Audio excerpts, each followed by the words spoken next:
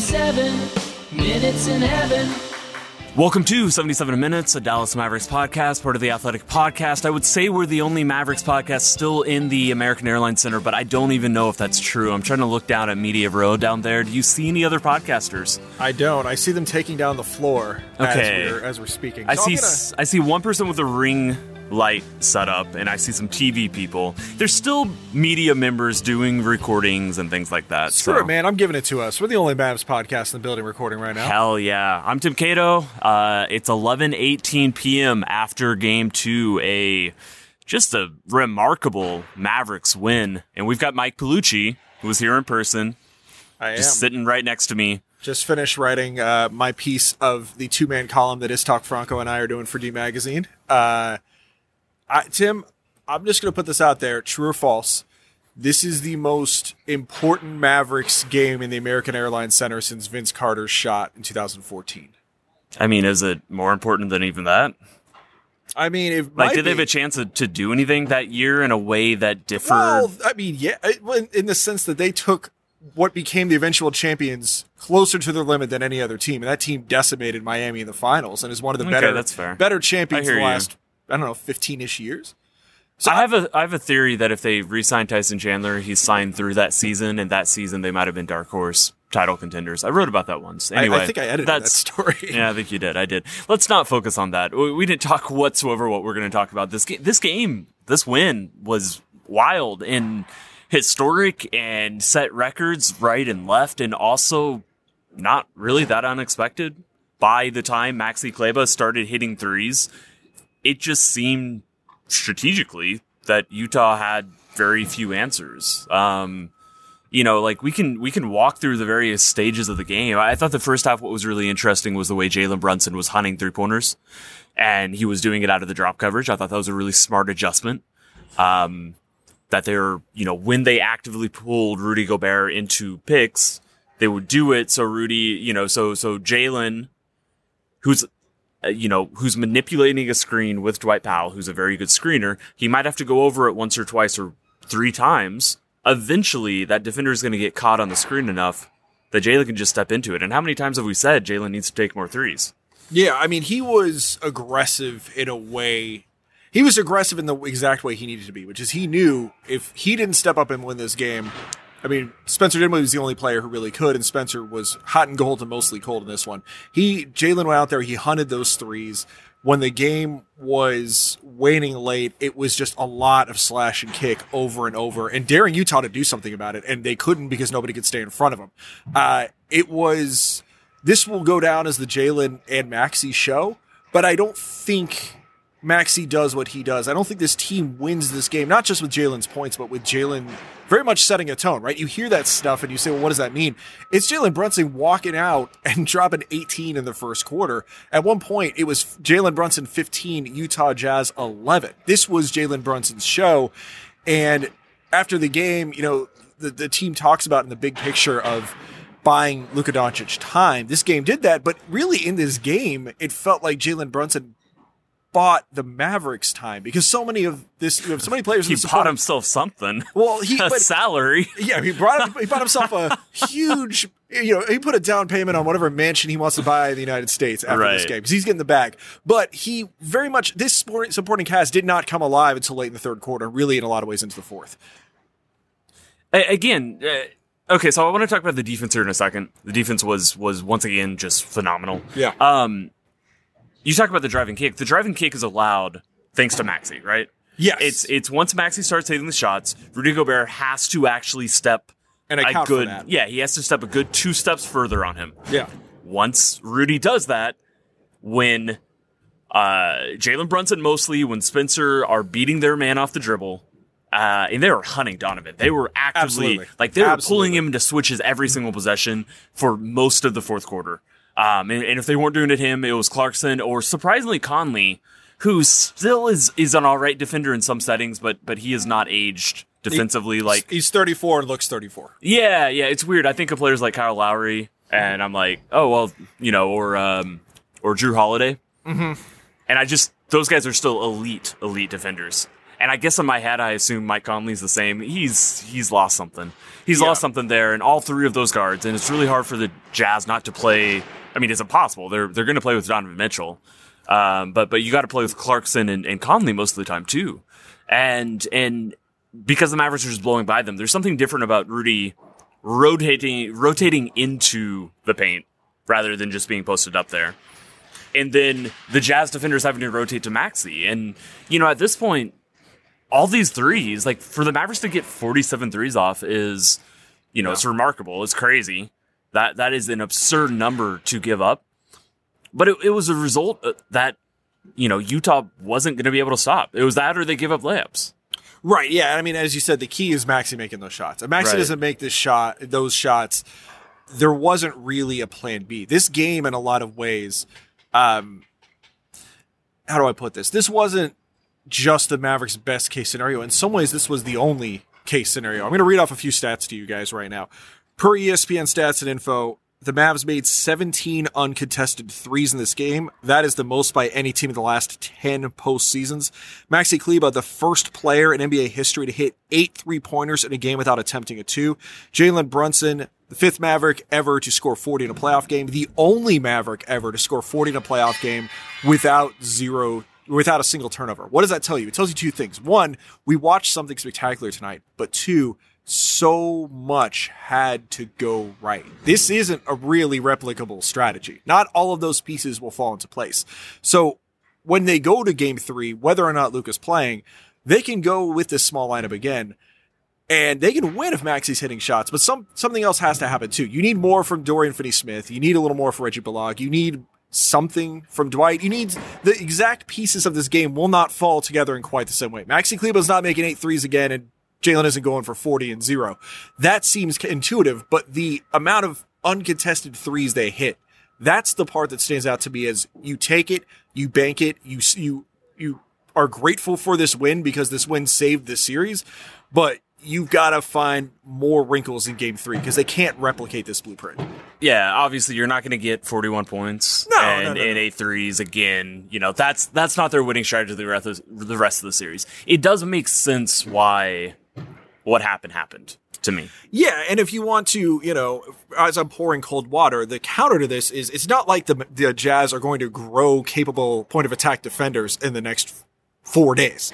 They're going to play a lot more Daniel House in game 3. I guarantee you that. I think that's the only move they could try to make. Yeah. But then when he's on the floor, that doesn't change the fact that offensively, Donovan Mitchell went cold for long stretches of this game. And this is what Donovan does. Donovan goes hot and then Donovan goes cold. In game 1, he was AWOL for the first half. In this game, he was fantastic the first half and didn't do much in the second. And time and again, late in the game, where were they getting their buckets from? And if I watched this Jazz team, and Lord help, man, I think we've talked about this before, but I'll say it again. I mean, Dallas wins the series in 6 games tops if Luka Doncic is playing. This Jazz team looks like they are buckling. They should not lose a game like this. They should not lose a game like this to Dallas, but they did, and Dallas absolutely should be going into Utah feeling as confident as you can be, whether or not Luka Doncic is playing, because they are the tougher team. Jason Kidd talked about this after this game about how this team doesn't quit. That's coach speak, but he's not wrong. This team will not give up, and that Utah team very much looks like they want to give up. It is very funny. It was very funny watching the first half and just being like, yeah, Utah's clearly more talented. Right. I don't think that's an indictment of the Mavericks at all. They're missing their best player, at top They're missing 3. their best player, and they're missing Tim Hardaway Jr., who absolutely would be a factor in this series. And I think it's easy to envision a scenario where the Jazz were up 15 at halftime. I thought that this was going to be a game that Dallas ran out of steam. That was my thinking at the half of they are fighting as hard as they can. They don't have the pieces right now, and that's not their fault. It felt like they had 2 players going, and one of the players was just a 4 or 5 maxi. Like it was the Brunson show, and yeah. And how much could Jalen give? And also like how many points? Like I know the narrative building into the series is, will the Jazz pass Rudy Gobert the ball? I had some awareness of why like this. I have watched enough Jazz that what I saw in game 2 wasn't shocking. But you guys see why they don't. You see why they're hesitant. That is the most awkward man with the ball in his hands. His limbs do not move in a way that you're so accustomed to basketball players' limbs moving when the ball is in their hand and they're right near the basket. Like, how many points do they squander doing that? It was at least 6. I mean, I thought it was very telling that after they didn't want to try that at all in game 1, and after it's not their tendency to try that they were looking for any answer, and they said, well, let's try to feed Rudy and see what happens. Because here's the thing. I think if this were, I don't know, how much of this is chicken and the egg? How much of this is Rudy can't do it versus Rudy isn't doing it tonight because he's not used to, in pressure situations, them giving him the ball? He missed dunks. I mean, he missed alley-oop dunks. He was missing layups. My point is, he usually hits those. He has the best field goal percentage in the league. Right. I mean, he scored 70% of his 2-point, from the field this year. I guess my point is, ever since Tim McMahon, dropped that little nugget about Dallas's very real interest in Rudy Gobert if Utah blows it up, I've thought a lot about what Rudy Gobert would look like with Luka Doncic. I just have to think it would work better than how he is set up in Utah. I don't think this is inherently him, but the good news for the Mavericks is I do think that ain't changing right now on the fly in this series with that supporting cast. Yeah, so I guess what I'm saying is first off, he's a gangly, awkward MFer. It usually does work. Again, he shoots like 77% from the field or something insane like that. It's not. It's 70. It's 71 or whatever. They're low 70s. Thereabouts. Yeah. It's late. We're not looking at it. Yeah, no. My point is that it does usually work, and that's why I felt after that first half, Utah should have strongly felt they should have been ahead by more. I'm sure Dallas could have argued about the refs. The refs didn't seem great for a couple minute stretch. No, I didn't catch the replays of every single one of the fouls they were upset about, but they definitely missed some. So they missed some, but it felt immaterial because it just felt like Dallas was outgunned. I agree. It felt very clearly that if the exact same momentum, the exact same things that were happening in the first half happened in the second half, this was a loss. Like Dallas was not winning. What Maxey did materially changed the game and the way that Utah could play defense. And really that's to me the difference. Like the defense was great throughout. They held Utah, I'm looking at the stats right now, to a few fewer points in the second half. But I just thought that they really they didn't give up uncontested looks. No. Utah made a lot of contested looks in game 2. And that was just a bulk of where their offense was coming from constantly. Yeah. It's funny because we're sitting here and we're assessing this, but I keep coming back to just the big picture of just how it just felt. I mean, it's what we do.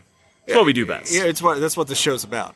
It just felt like a moment that we have had so little of in most of the last decade. It felt meaningful.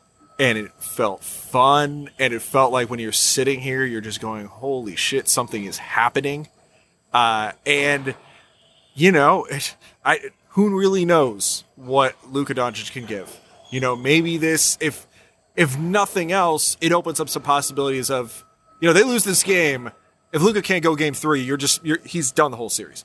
Now, if you lose, now that they're going into Utah 1-1, you could almost see them saying to themselves, well, maybe Luka, if he's a 50-50 call for game 3, maybe he sits out one more and he comes back game 4 looking close to full strength, and we just try to go back to Dallas 2-2. Because I do think the longer the series goes, obviously not only does it up the chances of Luka coming through, but I've seen enough through 2 games and what we know of these teams going into the playoffs and who they are, that the longer this goes, the more I trust Dallas. Whatever the talent on the floor is, I just trust that Dallas will have the mentality to stick this out, and I just don't trust this Utah team now. Yeah, I feel the same way. Utah does not inspire me. They do not inspire any sort of joy. And I don't know what, I mean, it feels like there should be a big Donovan Mitchell game coming. It feels like there's got to be one in here somewhere. I mean, there was between the second half and the first half of game 1 and 2. Yeah, I mean, he scored 51 points between the two of them. He did. So you feel like there's some consistent Donovan performance coming. But at the same time, if you're talking about what should happen with this Utah team should have won both these games comfortably when they're not playing Luka Doncic and they're not playing Tim Hardaway Jr. either. They should, and they haven't. And they escaped game 1 because Royce O'Neal hit a 3 for his only points of the game on a second chance possession. That's what it took for Utah not to be down 0-2 right now. Yeah. Yeah, I like what you said about just the meaningful focus, the meaningful understanding of this game, the idea that it is important in ways that, I don't know, like, 2 seasons ago against the Clippers was not a series that Dallas was supposed to win, would have won, even if Kristaps hadn't got hurt, which is kind of funny to remember in retrospect. Just how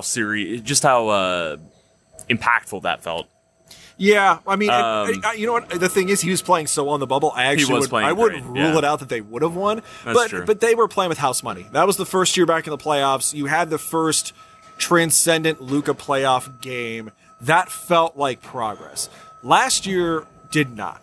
And this year, whatever happens in this series, this year, I think to call the season a success, you have to win this series. But I think regardless, there's been progress. And that alone is better than last year when everything was so stagnant and the vibes were far from immaculate, right? This team, they're on to something. That's not to say that they're close to winning the title, but they're on to something. They have a coaching staff. They have a front office that, at least since Nico Harrison's taken over, has made some moves that have made this thing materially better. They have some guys who have stepped up and fit well around Luka Doncic. Right. We could talk, whenever this playoff run ends about what the trajectory of this roster is, but that doesn't matter right now in the here and now. Right now, they gave us a moment that a team has not been able to give us in this city for 8 years on a basketball court. And that's special. Yeah.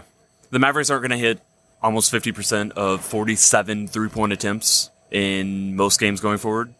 There are, I have concerns about just this incredible defense that's been playing, just wearing down 4 out of the 5 starters, and really the 4 players you can trust, plus Maxey now, played 40 to 45 minutes. Another just ridiculous minute game for Reggie Bullock. That's a concern. I think there's adjustments Utah can make. Certain players they can put in the lineup. That's a concern. And Luka's still a concern. I wouldn't bet that he's back game 3. And I still think that it's not guaranteed when he does return, or he will be delayed, or his return will be delayed so that he can be Luka. So much of his muscle. All that doesn't matter, though. None of that matters. Everything lined up in game 2 for them to win, and that keeps them in the series. That sets them up for Luka's return. If Luka doesn't return, then what does it matter? It sucks, but it's unavoidable. You aren't going to win this series without him eventually. Right. I feel strongly about that. So if Luka's return gets delayed another 2 games longer than we thought, then it didn't matter to start with, right? But all they can do right now is keep themselves in the series, set themselves up for that. And I thought they did that. And they did it in ways that Utah now has to adjust to, and they're not easy adjustments to make. And that's just an overwhelming success. So I think that's probably where we can end this. Yeah, I agree. I mean, we have a series now, and we have a series that we can watch and see what happens. But if worse comes to worse, and there is no Luka Doncic, and they lose this series in 5 or 6 games, if nothing else, you've seen that a lot of the intangibles with this team are already there. It's not, if they lose this series, Luka Doncic doesn't play, it is not the guys on the floor's fault. You cannot expect most of these, they're not being paid or asked to do the things that win you championships. What they are asked to do is go out and fight and play their roles and do what they can do and handle pressure environments. And we've seen that these guys can do that. So again, progress. Whether or not this is success in a week and a half, we don't know yet. But progress, undeniably so. And tonight will be a moment that we'll look back on with this team and say, that was special. We'll remember the Jalen Brunson game. We'll remember the Maxi Kleber game. And given how bad things felt going into Saturday with no Luka, I mean, this is pretty special to see something like this already. Well, the court, which they have been deassembling, has gone from about 2/3 on the court to, what would you say, 1/5? If even that, which means it's probably time for us to go. Yeah, there's 2 corners available for shots right now, and that's about it. So on that note, thanks for listening. We'll be back with another podcast with somebody, me and somebody, after game 3, and we'll see you then. He plays Fortnite just like me. I am 34. Don't fight the future, honey. Don't fight the future. The future is Luka Big Dick Doncic from the home of Melania Trump. How many kids you have? Don't fight the future, it tears me apart. Don't fight the future, please be nice to Luka. Future four-time MVP.